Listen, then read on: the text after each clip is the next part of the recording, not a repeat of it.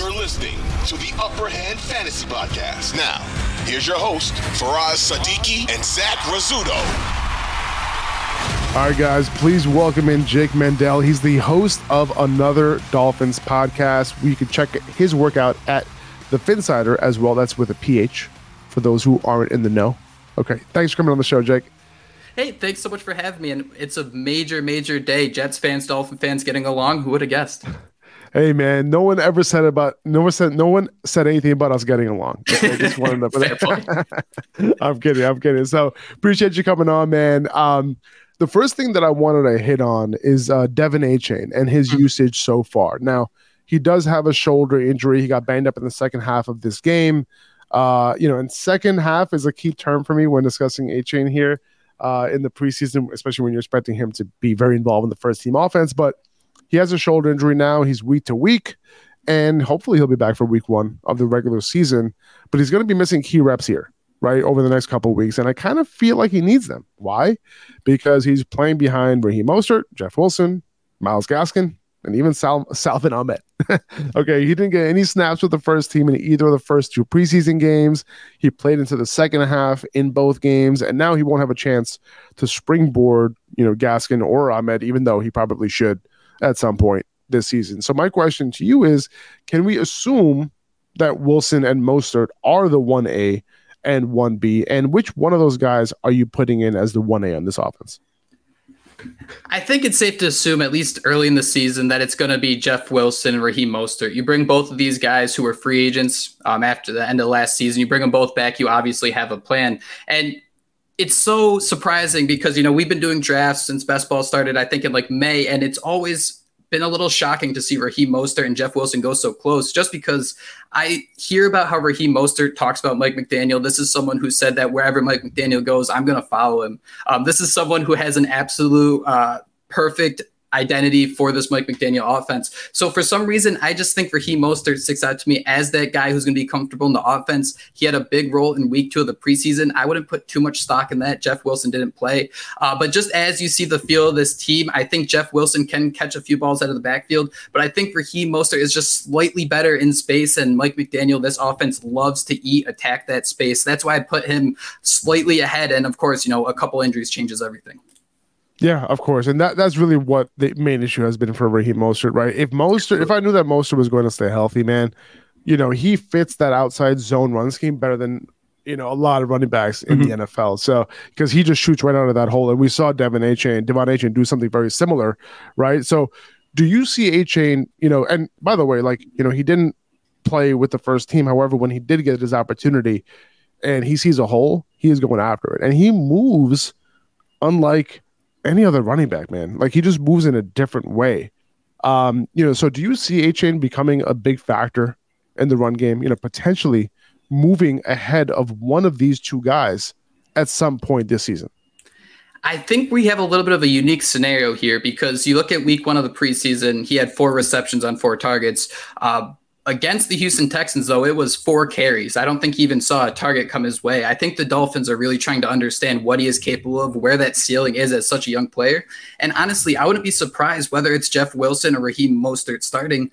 There's designated 15 plays a game, 10, 15 plays a game, where it's just a Devon Achane package, just that speed, just the different things you can do where while even you might see Salvon Ahmed maybe be that 1B while there's injuries, I still maybe think that Devon Achane might be on the left in the category of his own, just someone who, no matter what's happening, we have this set package for him. We have so much talent on this offense. So let's just use him to the best of his ability and not try to overextend it, especially early in his career. Right. Okay. Yeah. No, I see what you're saying. I was hoping to see a little bit more from him in the first, with the first team offense, just because I feel like he is so dynamic, and they did draft him pretty early. So to not use, a second round running back, right? It was second round where he was drafted. Third round. Third round. Okay. So third round running back, you would hope that they would be using him a little bit earlier on. But, they do have these other guys who, especially Raheem Mostert, haven't stayed so healthy. So I can see if Mostert gets banged up, maybe he, this guy ends up coming in, Devon Achane, and, taking some of that opportunity away and potentially running away with a job, whether it's the 1A or the 1B in this offense, right? Now, I want to move to this wide receiver core just a little bit. And before we get to the main guys, Tyreek Hill and Jalen Waddle, want to talk about Chosen Anderson, formerly known as Robbie Anderson with an IE, formerly known as Robbie Anderson with a Y, moved up the depth chart. And after watching this game, it seems like he did, because he started ahead of Cedric Wilson. He started ahead of River Cray after both of them started last week. But it seems like he's going to be their outside guy in case Tyreek or Waddle aren't playing on the outside. So if they're 11 personnel and Waddle moves inside, we can see Robbie Anderson play on that outside, maybe as a Z or something like that. But does it seem like Braxton Berrios though is set to be the guy on the field in 3 wide receiver sets out of the slot for the most part? It really does seem that way, that Braxton Berrios is just fitting so well with this team, where he should be that perfect glove fit as a slot receiver. Wes Welker is the receivers coach there, so you just kind of see that identity forming. Chosen, I think he actually goes by Robbie Chosen now, so he can have Chosen on the back of his jersey. Robbie Chosen, okay. I wish I could change my name that often and just have those opportunities, just keep everyone on their toes. But it's so interesting to see his situation playing out, because you see a former 1,000-yard receiver. If you look at some of the deeper analytics, he is such a great deep ball wide receiver. He can track it so well down there and really beat some safeties. The issue is when the Dolphins signed him, it wasn't something like he was part of the plan. I think it was actually Chosen's agent who reached out to the Dolphins. They had some conversations. And I think Mike McDaniel even said after the fact something along the lines of, we had to talk about what the role is going to be here, what the expectations are going to be, those type of things. So I don't think he was really offered a lot.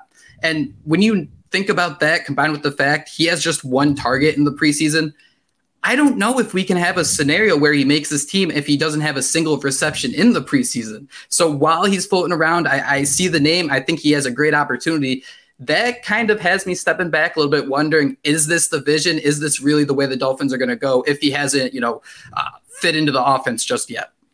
Interesting. All right, let's talk about these other wide receivers and Tua for a sec. Is there anything you're seeing out of camp or preseason that is different coming into this year, when it comes to Tua and who he might be targeting more, whether Waddle is more involved? He only had a 20% target share last year, with Tyreek gobbling up a far majority of targets, closer to a 30% target share. Waddle still absolutely destroyed last year, right? He did everything he could with the opportunities that he got, but Waddle's a 25% target share type of wide receiver though, right? He's a legit number 1 regardless. So can we see targets being a little bit more evenly distributed this season between those two? I think you should, because you think about what this Dolphins offense was last year, and you had 2 guys, Mike Gesicki, Trent Sherfield, go to divisional rivals. They each had about 50 targets. You might just see more targets. It sounds crazy to say go to Tyreek Hill and Jalen Waddle. What's really interesting is Jalen Waddle is in such an awesome situation being with his former Alabama quarterback, because if you go back to his rookie year when he set the new rookie record for completions, with Tua, with Ryan Fitzpatrick was a completely different thing. It just seems like Tua knows how to get him the ball so much better. So Jalen Waddle, the ceiling is as high as Tua will let it go, because if you even look at last year, Skylar Thompson didn't get him the ball nearly as much. The same was true with Teddy Bridgewater. That's nothing against Jalen Waddle whatsoever, but when you have 2 guys with the same skill set like Tyreek Hill and Jalen Waddle, you need that different X factor, maybe knowing someone since college to be able to really maximize that efficiency, knowing you have a first ballot Hall of Famer on the other side. I love it, man. Really, really appreciate the insight, man. Guys, this is Jake Mendel, host of another Dolphins podcast. If you're a Dolphins fan, make sure to tune in, okay? Check out his work at the Finsider as well. That's with the PH.